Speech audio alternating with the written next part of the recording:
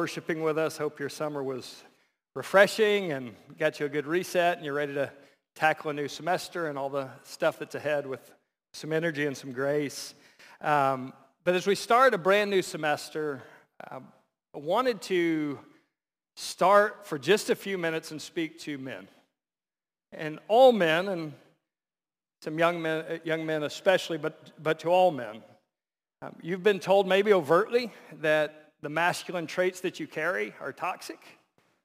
But probably more so, you've been raised your whole life subtly hinted at that the things that make you masculine are things that should be squashed and things that should be stuffed and things that should be gotten rid of. They're toxic. And so on the big scale, as men, you're part of the patriarchy that is a power structure that wants to gain power and wants to keep power by any cost. That you are people who are aggressive, and you're people who can be oppressive, and you're people who are just one step away from being abusive or being predators, or maybe just all that masculine energy that's in you. We just have to do everything we can to squash it out. And so in the educational system, sit still, eyes forward, be quiet. If you have had daughters and put them beside sons, one of them is more successful at sitting still and being quiet.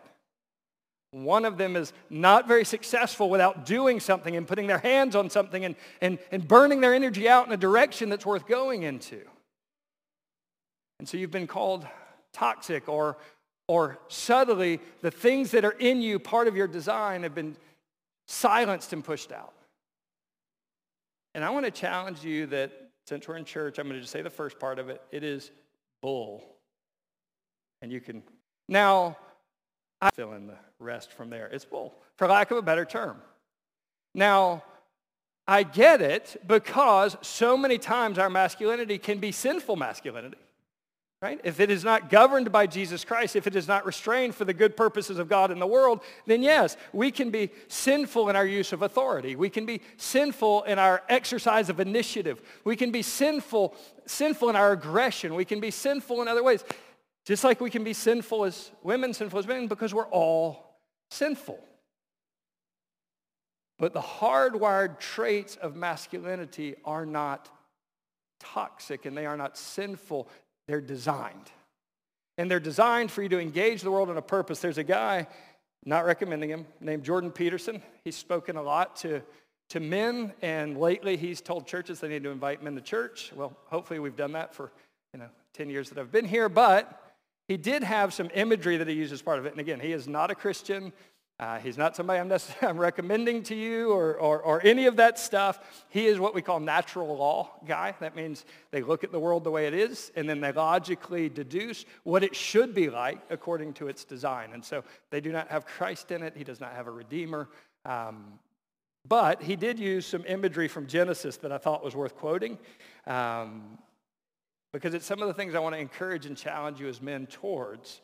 And it's some of the things that hopefully, if you've been here some time, you've gotten to see men grow in that, and you've gotten to see us call you and summon you to that. And so he says that men have a woman to find, a garden to walk, an ark to build, a land to conquer, a ladder to heaven to build. Now that's wrong. Christ is the only one that can build a ladder to heaven, but just want to make sure that's straight. A ladder to heaven, and then catastrophes of life to face stalwartly with love and with truth. And I thought that was some great imagery. That as men, we are designed to have a partner of a woman that we intentionally pursue and with integrity live our life preparing for. Right? We're not called to spread ourselves as far as we can with some kind of conquest or notches. That is not what you are made for. You are made for a woman. You're not made for the images that fill up your mind on a computer screen or on your phone screen. You're not made to spread that around. You're made for the love of a person. And you're made to take initiative. You're made to either pick up a phone or walk up to a woman and say, would you like to go on a date with me? You're not made to talk to women for 6 months because we're just talking. You're made to man up a little bit, look somebody in the eyes or on the phone, and invite them to go and have a date with you, right? And so you're called to take the initiative to faithfully, with integrity, pursue. You're called to protect that relationship so that there's boundaries that either lead you and her both into healthier directions to see if this is what God has for you for life, or to end that relationship in a way that has integrity. But you man up enough to have those conversations versus let those conversations happen. Or if I just am a jerk long enough, she'll break up with me, and then I don't have to say the words. You're called to pursue a woman. You're called to walk in a garden. Who else walked in the garden in the cool of the day? God. You are called to walk with God. Oh, but that's kind of girl stuff. Church is girl stuff. Reading, I don't do reading. Not unless they make me. So that Bible thing, right? Prayer. Are you kidding me? Prayer is the most non-productive exercise on earth. Can't I go do something instead? If you're going to be a spiritual leader, then you have to be a spiritual man. And to be a spiritual man, from where you are all the way up until the end of your life, there's a garden that God walks in that he invites you to walk in with him. There's a garden to walk in. And then he keeps going from there, and he said there's an ark to build and a land to conquer. Did you know the mandate of creation in the very beginning of the scripture is to fill the earth and subdue it? That you are made to build stuff. Now, that doesn't mean you're made to build physical things. You may be, I don't know. But it means that you're made to spend your life building something out of nothing, taking the raw materials of creation and bending it for usefulness to the world around you, bending it for usefulness to the good of your customers or to the good of the people in your church or to the good of the people you're in ministry with. You're called to build something with your life. You're called to conquer something with your life. And the first great conquest of men is not out there. The first great conquest of men is right in here. Have you conquered your own soul? He who rules his spirit is mightier than the one that rules a city. Are we people who build? Are we people who conquer? And as he keeps going and he finishes up, there's a ladder to heaven to build. That's not true. But there are catastrophes of life you're going to face. You're going to face painful things. You're going to walk into all kinds of circumstances in life that you have absolutely no clue how to handle. You're not competent in those areas. You don't have experience. You haven't figured this one out. You've never seen this one before. And the temptation of men, when we don't know what to do, is we check out and we just ignore it and go to an area we do know what to do. I have no clue what to do when it comes to intimate, emotional conversations with this person I'm married to. Let me go wash the car instead. Let me go work a few more hours at work instead because I don't know how to do that stuff. But as men, part of being those who take initiative are those who walk into stuff I have no clue what to do with God, and do it anyways. And so, are we going to be people who spend our lives avoiding responsibility at all costs? I'll hang out in my parents' basement until the last minute when they kick me out, and that way I can have some video games and Cheetos that I don't have to pay for, right? Or I'll spend all my time idling around in circles and hanging out with the guys and learning every sports hat. Are we going to be those, because men are called to responsibility, are we going to be those who take mastery over our souls? And then intentionally pursue a woman one day so that we can have responsibility over a marriage.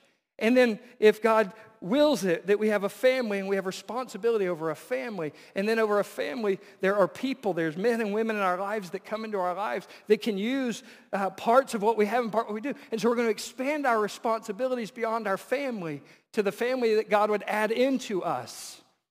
Are we going to be those who take responsibility? And I want to challenge us as men, and I want to challenge all of us. We are not people who are made to avoid responsibility. We are designed for ever-increasing responsibility. Now, that doesn't mean I'm going to ever lead 300 or 500 people. It may be 3 people.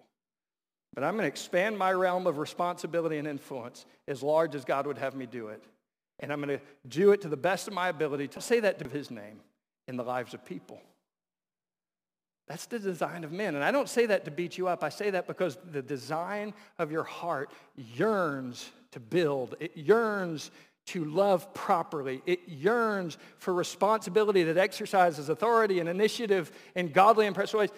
It yearns to be aggressive when the time to be aggressive comes, to war for your soul or to war for your family against its dangers and threats. That's your design. And it might be easier to do the other things, but it'll shrivel your soul to nothing. And it might be harder to launch out and actually own something, but it will give life to your soul to do it. Saddest thing I see, or one of the saddest things I see, shouldn't say that. One of the saddest things I see is that we fill churches up, hopefully with men, but a lot of times they're not even there, but we fill churches up with men. And for whatever reason, we have no initiative whatsoever. We don't take the lead foot on anything, but we're glad when someone else does. Who take no ownership of some area of the church or some people in the church, and we take no ownership. Somebody else will do it. And maybe I'll enjoy it if I have time, but if not, that's fine too. We take no initiative, we take no ownership, we take no responsibility. And there's nothing sadder than men who are not so deeply in love with Jesus that he compels them to press into the church and to press into their homes with initiative, ownership, and responsibility. We want you to be able to look around and find some men that are doing that. We want you to be able to look around and find some men that will grab you by the hand and go with you. And if we're of a certain age and if there's enough gray in our hair, or if our hair's turned loose more than others, then we need to hear the call of God to be the kind of men that young men can walk through life beside, and they'll get where God wants them to go. Okay, end of rant. Has something to do with the sermon. I never want you to feel guilty and defeated by this stuff. I want you to feel summoned to the purpose you're made for. And so we're going to be in 1 Corinthians 16:13. It is kind of part of the message. You can see it in the text, but it is something that just was on my heart that I wanted to share as we started out, just to be able to model that for us. And so the context we're closing out, we've been in a summer series of kind of favorite passages and favorite applications, and we're wrapping that up and headed into the fall. For university, it's a new semester. For our elementary and middle and high, it's a new semester. For parents, we're back into the rhythm of life and things. And so it's just a great time to kind of refocus and reset. Because at least at Fletcher, we live on summertime. And we kind of check out with our efforts, and maybe we check out with our disciplines, and we check out with our, kind of faithfulness to showing up, and we just kind of summer it for a while. Well, summer's over, and kids are in school, and maybe you're going back to school, and it's time to just flip the page. And it's a great moment to reset ourselves and to restart ourselves spiritually to the habits that God would have in our life that are healthy, and the habits that God would have in our life that make for faithfulness. And so that's what I want to challenge us to in 1 Corinthians 16:13. There's four simple charges that he makes. Four simple charges that he makes that I think are going to increase our faithfulness during the fall. They're going to increase our faithfulness during the fall. And so how can we grow in faithfulness with busyness? How can we grow in faithfulness when there's all kinds of challenges to our belief systems? How can we grow in faithfulness when life starts cranking up again? And there's four charges, and they sound very much like a battle cry of the great movies, all of which are so old that you don't know them, but they can take our lives. But they cannot take our freedom, right? Some of you know that one. And there may be a day when the strength of men fails, but it's not this day. And be watchful. Stand firm in the faith. Be strong. Act like men. Let all that you do be done in love. Let's pray. Father, as we just sung, turn our eyes to wonder. Our souls have shriveled to the size of an iPhone. Turn our eyes to wonder again. Lord, turn us from lesser glories that have captured our attention and our time, and we've wasted our lives away mindlessly on them. Oh, turn us to the blazing glory of your Son and the blazing glory of your gospel and the blazing glory of your name. Turn us to that, Father. And may we hear this battle cry. And may we walk into this fall with courage and conviction. May we walk into this fall alert to what's out there, but more than that, built on the rock of Jesus Christ. Help us with that, Father, we pray. In Jesus' name, amen. So grow in faithfulness this fall. Grow in faithfulness this fall. First, by being watchful while surrounded by subtle dangers. By being watchful while being surrounded by subtle dangers. And so we have the National Hurricane Center. And it is their sole purpose in life to look at the weather patterns that could potentially mix together for a tropical depression or a hurricane to form. And it's their mission in life to see that. And as they see the conditions get right, the alert status goes up. And as they see the conditions really start to collide together, they start sending that out to news organizations. And you know the Weather Channel people, like they live for hurricane season. And they get all pumped up because they get to get their big raincoats on that go down to their ankles. And they get to get out their rain boots that go up to the knees. And they get to stand there with the rain pouring and telling you about the storm that is coming. And they're going to make sure you're aware of it. And they've got the spaghetti models. And I don't even know what's happening. But it's going to hit somewhere in there, right? And that's what it is. They're going to alert you. And then as it gets closer and closer, they're able to make it more and more specific. But what's their job? They want to give you an early warning system that allows you to prepare for a dangerous storm that's coming. And so, as Christians, there are dangers that surround us. Now, I don't want to be melodramatic like, that there's some massive made-up war, but there is a battle that is part of the Christian life, and there are dangers of living in a fallen world. Now, sometimes those dangers are very intense and very big. Sometimes those dangers are more subtle and small, but there are always dangers to your soul that are surrounding you. And so the question becomes, do you have an early warning system in your heart so that when those dangers come, you're looking for them? When those dangers come, you're prepared. Do you have an early warning system in your heart as you look out on the horizon of the world, as you scan the weather patterns that are forming? Is there enough watchfulness in your heart that you'll be warned and you'll be prepared? I think that's what this first challenge is to facing fall faithfully, is to be watchful while surrounded by subtle danger. So look at it, the first command in the text, be watchful. It's a simple command with military background, as most of these commands are. And so it would be the person that sits on the wall of an ancient fort and he's scanning the horizon during his shift to see, is there an enemy approaching? Is there any danger out there? Or if a unit were going out into the field at night, they would have people set up to watch the perimeter to see if there's an enemy approaching so that they can't come in, sneak in, and take them unprepared. Now, if the watchman is alert, he can ring the bell, people can get ready for action, and they can be ready to at least face the enemy. If he falls asleep and the enemy comes while he's sleeping, then great catastrophe happens. Because there's no way to prepare. There's no way to wake everybody up and get them ready. And so being watchful is, spiritually, am I scanning the horizons? Spiritually, am I looking out for the dangers that are out there that are coming in here so that I'm prepared to face them? I don't live in fear of those dangers. I don't live in fear of those enemies, but I live alert to them. Or, as Christians, have we fallen asleep and kind of sleepwalk our way through life? We're busy, don't you know? Let's sleepwalk our way through life.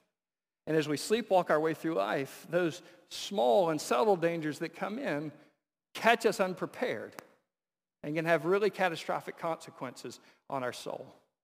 They can have really catastrophic consequences on our families. They can have really big consequences on our churches if we're not watching. So be watchful. In Ezekiel, God makes Ezekiel a watchman, right? Kind of a similar term. And he says to Ezekiel, if you speak my words to people and they don't do anything with it, it's on them. Now, this is Chris's translation. But if you don't speak my words to the people and then they go off into wickedness, it's on you. And so are we people with an early warning system who's watching out for dangers that are coming in? Are we people with an early warning system that care enough about the people beside us to be watching for them as well? Speaking the goodness of God's word to them as well. Speaking to be on alert to them as well. And so what are some of the subtle dangers that you and I might face? Right? I guess give just a couple of examples I wrote down. You are going to a university, many of y'all are working in a university that is flooded with the intolerance of tolerance. Right? And so you've got to go swim in that stream and navigate as a follower of Jesus that kind of condition. You're going to go into a classroom and this guy has 3 initials after his name, or girl. 3 initials after his name, maybe more. They've written books and you hadn't done squat in your life. And maybe they're just dismissive of your faith. Maybe they're hostile to your faith. Maybe they prod at your faith. Maybe they make fun of your faith. And somehow you have to swim that stream and remain faithful. There's dangers that are out there. And you know that if you send a communication out by email, in your signature line, you will say the right pronouns or else. There's dangers out there. How do you navigate stuff like this? There's other dangers that are a little more subtle. When you scroll through Instagram, I guess it's still Instagram, what do you hear? Wow, they're so pretty. I'm not. They are so popular. Do you see how many likes they got on that? Man, I didn't get half of that on my last post. Look at that perfect family. Boy, the filter is just right and the sky is just the right color. And they're at the beach and I'm not at the beach. You scroll and then hear the dangers creep into your life of what you don't have and what you are not, but what other people are. What are some of the other dangers you may face? There is a media complex, there's a tech complex, and there's an entertainment complex. And their design in life is to get you to believe something. Do you know the reason that more and more of, hopefully not you, but some of you and more people out there have normalized same-sex attractions in relationships? It started 25 years ago with a comedy on TV. And we laughed at it because it was funny, and we laughed at it because it was cute. It's on TV. And they've normalized that. They've normalized that romance equals sex. And if it's fun and you get the flitters inside of you and you go out, then that's the natural outcome. And they've normalized a hookup culture because that's going to be okay for you and that's going to be healthy for you. Where does that come from? Turn on the rom-com and just go through them one by one by one. And there is always physical intimacy involved, and it's always so carefree and wonderful and light, and it either ends up in a great relationship after you break up because somebody found out that you were really trying to break up with them, but then it worked back out, and you actually found out you were in love because you weren't in love before, but you didn't mean to, but now you are. But it always has physical intimacy with 2 attractive people, and it works out great for them. The beautiful mask on a corpse. But it's cute, and it's funny, and they're attractive, and they're great actors and actresses when they do it. Are you on alert? What is being said to you? Or, it's not a movie anymore, he walks into campus ministry. She walks into campus ministry, and your whole world gets all turned upside down, and you get all these feelings inside of you, and then you start dating. But you don't really think much about boundaries. You start dating and, man, the attraction level goes up. Whew, dangerous stuff. Physical intimacy goes up. Clarity goes down. And so, are you alert to the dangers of having a relationship like that where you invite community in and you've got some healthy boundaries in place because you want to honor the Lord with your relationships? Last one I'll bring up. There's a subtle danger to the mantra of the world you live in. You should believe in yourself. What evidence based on your past 18 years do you have to think it would be a great idea to believe in me? What evidence you have in your 50 years as you look back and think, man, I should definitely believe in me.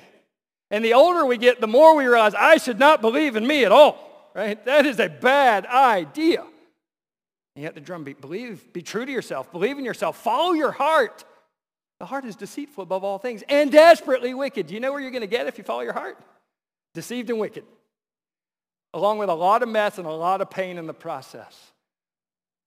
There's dangers out there, but they're normal. There are dangers out there, but it's just a show. There's dangers out there.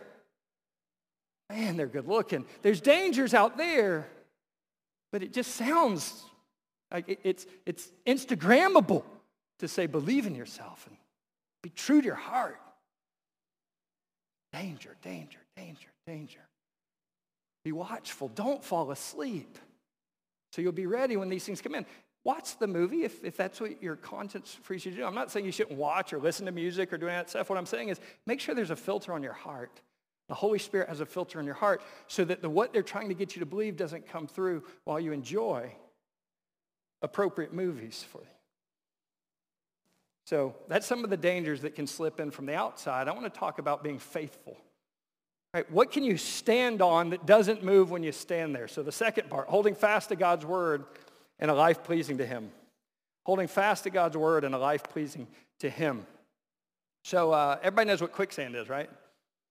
It's that stuff when you're walking through the jungle, you step in it, it sucks you down and suffocates you to death, and it like kills adventurers and travelers, not the main characters, but the other ones.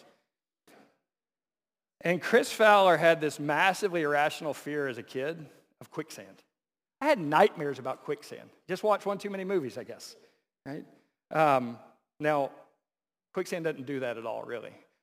What quicksand is this layer of sand that looks like all the other sand around it, but water is underneath it as a foundation instead of sand. So you step in it, and it sucks you in a little bit. Now, it doesn't often go past like the knee, right? Occasionally to the leg, but it doesn't suck people in and drown them in sand. That's not real. But it looks like all the sand around it till you step on it. As you walk through life and as you walk through the world and as you have conversations with people, there's all kinds of words and all kinds of influences that we just talked about. There's all kinds of philosophies. And it all looks like it'll hold you up. But you kind of step there and you start sinking. Okay, that doesn't hold. You step there and it starts sinking and that doesn't hold. And everywhere you step, it feels like it gives way. What are you supposed to do? What can you live on that holds? Well, you meet a guy named Jesus and he gives this analogy. And he says, you know, there was a man who built his house on a rock. And the storm came and the rains came and the wind came across it. And the house stood right where it was. But there was a man who also built his house on the sand. And the same rain came, and the same storm came, and the same winds came. And the house fell, and it was such a great fall. And this is what he says. For everyone who hears my word and does them, he will be like a man who built his house on the rock. Whoever hears my word, same word, whoever hears my word but doesn't do anything about it is the one who builds on sand. And so what I want to encourage you is if you will plant your life on the word that was written by God the Creator and God the Redeemer, the only true and living God, if you will build your life on his word, then you can stand solidly. You can have a foundation that holds. When you start stepping, you start feeling it giving. You're like, no, I can stay here. I want to encourage you to faithfulness, even if it's hard, faithfulness to that book. Faithfulness in a life that expresses that book. Let's look at it in the text. Stand firm in the faith, it says. Stand firm in the faith. Now, this is the only interpretive issue in the text today. And so stand firm in the faith can either mean stand firm in your personal faith in Jesus Christ. Right? I believe in Jesus. I'm going to stay believing in Jesus. Or, and this is more likely what it means, stand firm in the faith, meaning the revelation of God, the gospel of Jesus Christ that has been given to us and revealed to us. Stand firm in that. But you also see the point, they go together. If I'm like, yes, I believe the gospel. Yes, I'm going to build my life on this book. Yes, I will not move from, I will not retreat from, I won't step off of the foundation of God's revealed word and God's gospel about God's Son, Jesus. I'm not going to move from that. Well, that's not just something you say in your mind and believe. That commitment works itself out into your life and how you live and how you apply and what you do. Hear my word, do it, right? And so, yes, I believe it is stand firm in the revealed word of God. Stand firm in the gospel that it speaks of, in the Son of God named Jesus that it's centered on. Stand firm in that. But the way you stand firm in that is it actually lives out as part of your lives. We're not just hearers of the word. That's deceiving ourselves. We're doers of the word. Right? And so stand firm in that. Stand faithful in that. And so how can you do that? Well, I believe there are some convictional core beliefs you should have. And if you don't have them yet, it's okay. We would love to be part of building that in your life. We'd love to be part of answering the questions and working through the wrestlings of that in your life. But there's some core beliefs that you should be convictional about, meaning you actually believe them when it's hard. And then there's some core habits that you should be consistent in. So I want to give you a couple of those as part of this point. And so convictional core doctrines. Now, this would take forever to try to unpack everything for you. I'm going to just give you a couple. Now, a great place, if you ever want to start, is you can start with the 5 solas of the Reformation. We are saved by grace alone, through faith alone, by the work of Christ alone, through Christ alone, for the glory of God alone, as revealed in Scripture alone. Grace, faith, right? Christ, glory of God, word of God. Right? And so that's a great place to start if you want to start working your way backwards. Where do I build from? I build from grace, not law. I build from faith, not works. I build from Christ, the exclusivity of Christ. And so do you have convictional beliefs about who Jesus is and what he did? Do you believe he's God the Son come in human flesh? Do you believe he died physically, buried physically, rose again physically? Do you believe that there is no other name given among men by which we must be saved than that of Christ Jesus? Do you believe there's another way, or do you believe he's the only way? Because you go out there and they're like, man, you narrow-minded people, like, I got my truth, you got your truth. How can you say Jesus is the only way? Because I have a convictional set of doctrines that I live from and I don't negotiate on. And if you don't have that yet, it's okay. Let's work through it together. If you don't have that, get with somebody and wrestle through it. That's okay. But do we believe it is through Christ alone? God the Son made flesh, living a sinless life that you can live, dying for the sins that you have committed, being buried and raised again from the dead, ascended to heaven. Do you believe he's coming back one day to judge the living and the dead and to welcome all of his people into the great wedding supper of the Lamb where they'll spend eternity under the light of his presence? Do you believe that?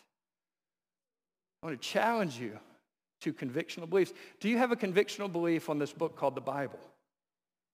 It is not just for old fundamentalists. I've been spitting today. I don't know what you believe the mouth's dry. For old people like me that are spitting from pulpits, is that what it's for? Do you believe this book is inspired? All Scripture is breathed out by God and profitable.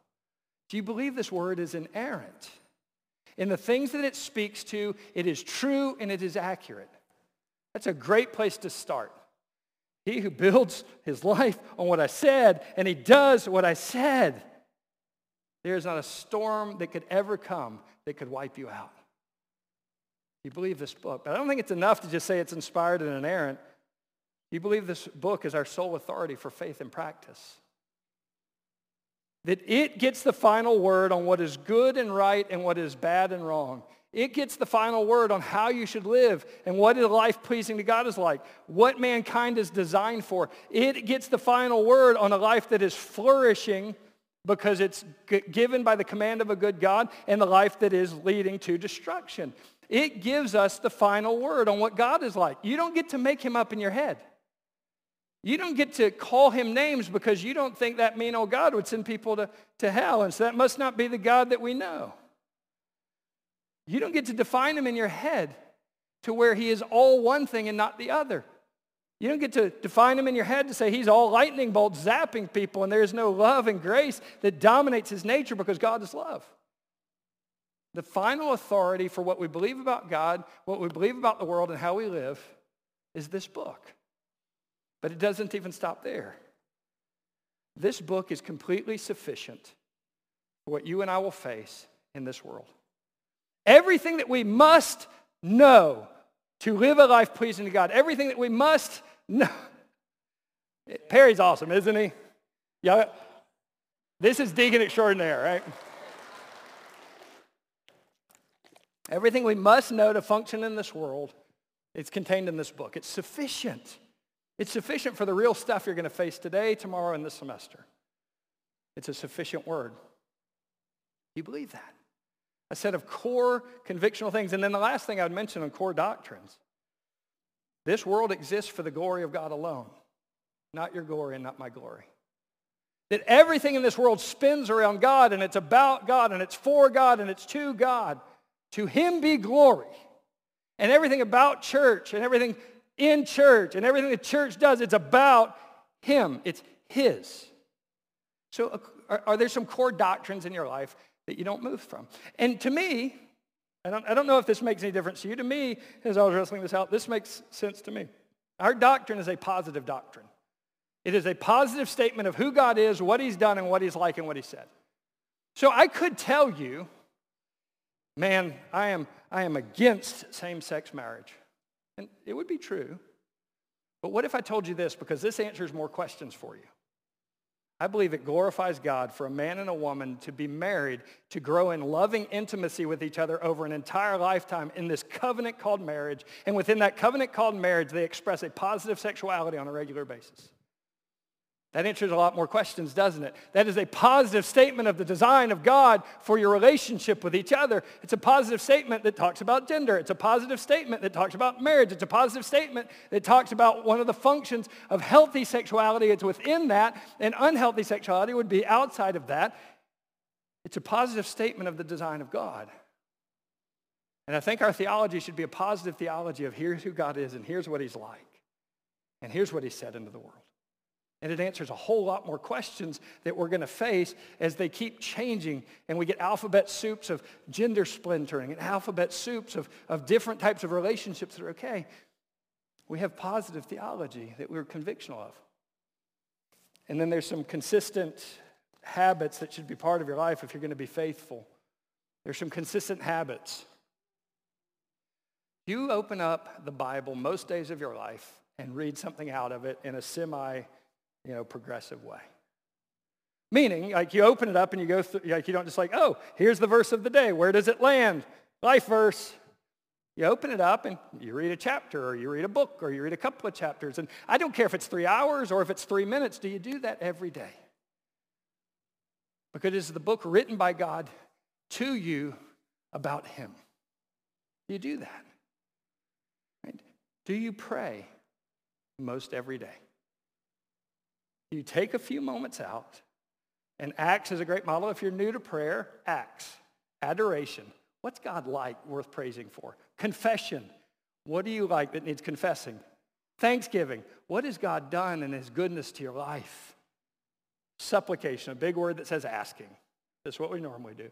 This is where you ask God for yourself and others. Do you do that? I don't care if it's 3 hours or 5 minutes. Is it a regular part of your day? And then, may sound self-serving, but I think it's true. Do you worship with God's people every single week in a gathering? And I would encourage you also beyond that to be in a group. Meaning, do you get together to sing to one another in psalms and hymns and spiritual songs? And do you make a melody in your heart towards the Lord? Right? Do you gather with God's people to declare God's praises? And in those moments where it's hard for you to declare praises, do you gather with God's people and hear their praises so that those become part of your own? And do you gather with God's people when you're declaring the praises because you're feeling the praises because somebody next to you needs those praises because they don't have it that day? Do you do that? Is it a committed core part of your life? Consistent habits of faithfulness. Now, they shouldn't just be habits. They call them disciplines of grace. They are things that get us tapped into the grace of God. Do you fast? Like what? We're going to have our first day of prayer and fasting. We're going to do them monthly throughout the semester. Our first day of prayer and fasting will be Wednesday, August 17th, if that's a Wednesday. And we're going to break that fast together as our opening Wednesday night meal together. But we're going to build that into our rhythm because we want a church of treasuring Christ. We realize that's the growth area for all of us. And part of treasuring Christ is breaking our hunger of the world and its stuff to express a hunger for God, be fast. There's some core habits that can increase your faithfulness. Don't worry, I know there's 2 points, but these are shorter on purpose. Being strong and courageous in an emboldened evil age. Being strong and courageous in an emboldened evil age. So we have threats out there. We have a faithfulness we're committed to here. But there's a mentality if we're going to live those out in the same world. What's that mentality? Courage. The devil, and that may just cause you not to come back. That's okay. There's a real and literal devil. It's Satan, and he is a person. He's real. He is not shy in telling you what to believe when you walk out of these doors. He's not shy at presenting every kind of morality possible in your face from every medium possible. He is not shy out there of denying God and denying his gospel. He is not shy out there of defining who you should be like. He's not shy out there at splintering the views of humanity and the views of gender. He is not shy about any of it. Why are we? Why are Christians who have the truth and the only way to rescue a dying eternal man to a living eternal man and the only name that is offered to that, why are we the ones quiet? If the devil wants to shout, then maybe we need to be people that shout a little more. Now again, I'm not saying go out there and shout at people. What I'm saying is the volume of our courage should match the boldness of those who are against. Right? And so will our courage go up as the evil age's courage goes up? Look what it says. Act like men. Be strong.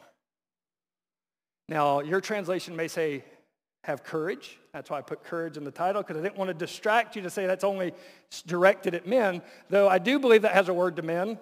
See the opening. If you missed that or fell asleep, you can rewatch it. Be courageous.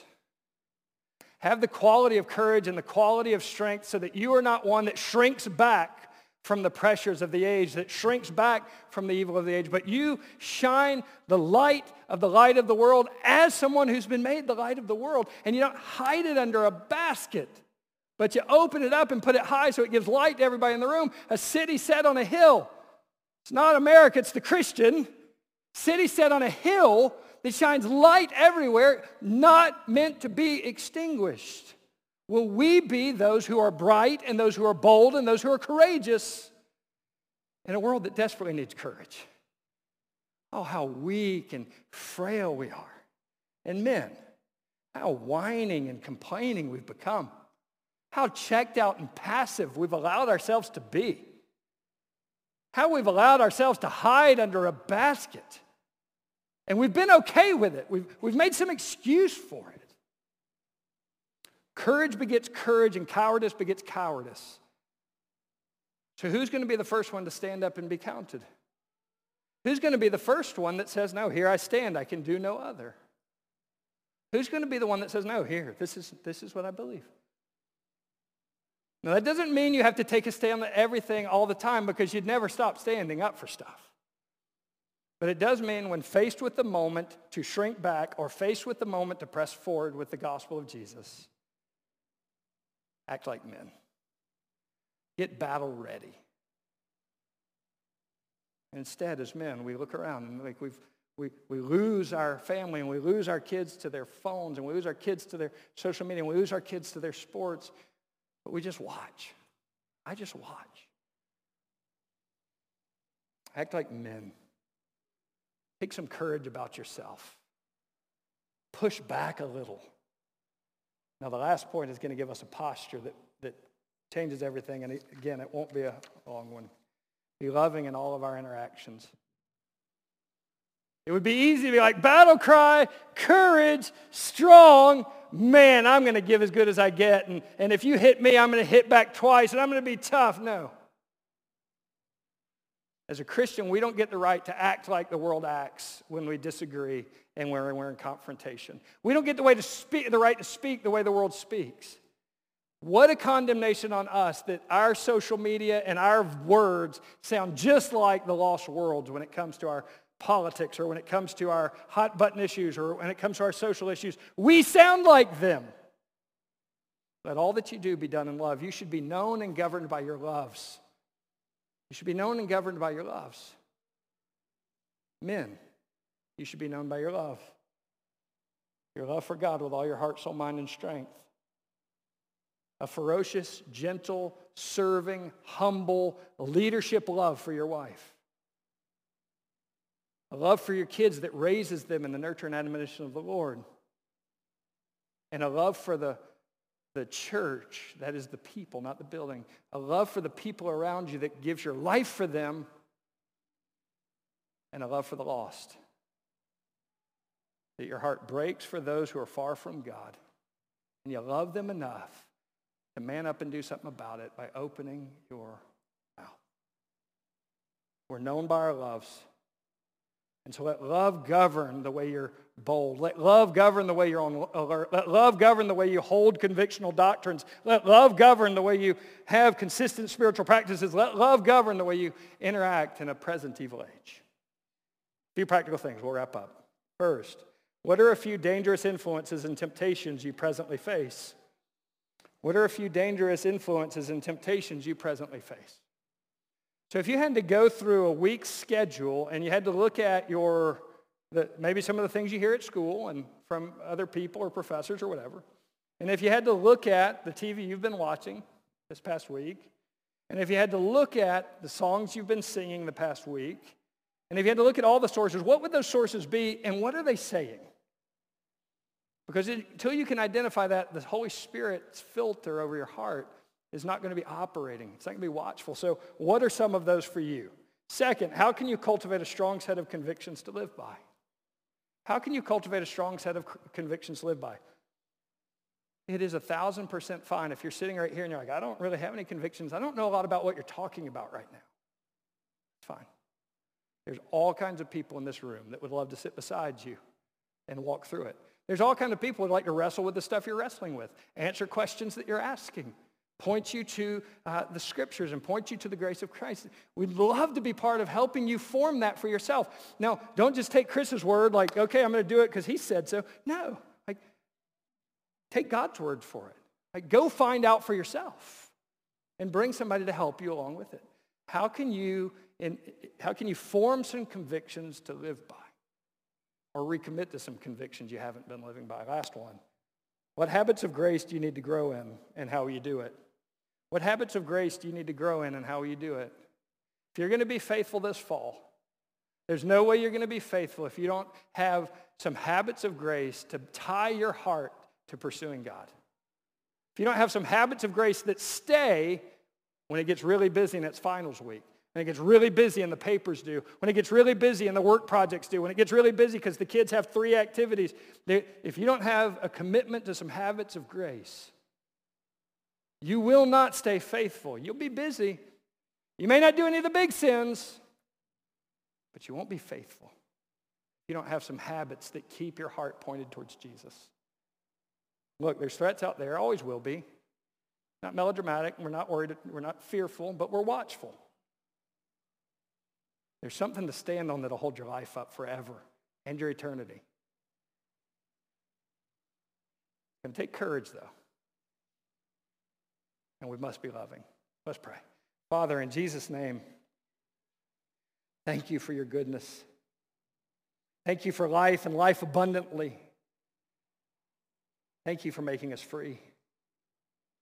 Though our sins be as scarlet, and they are, oh, we want to make excuses, God.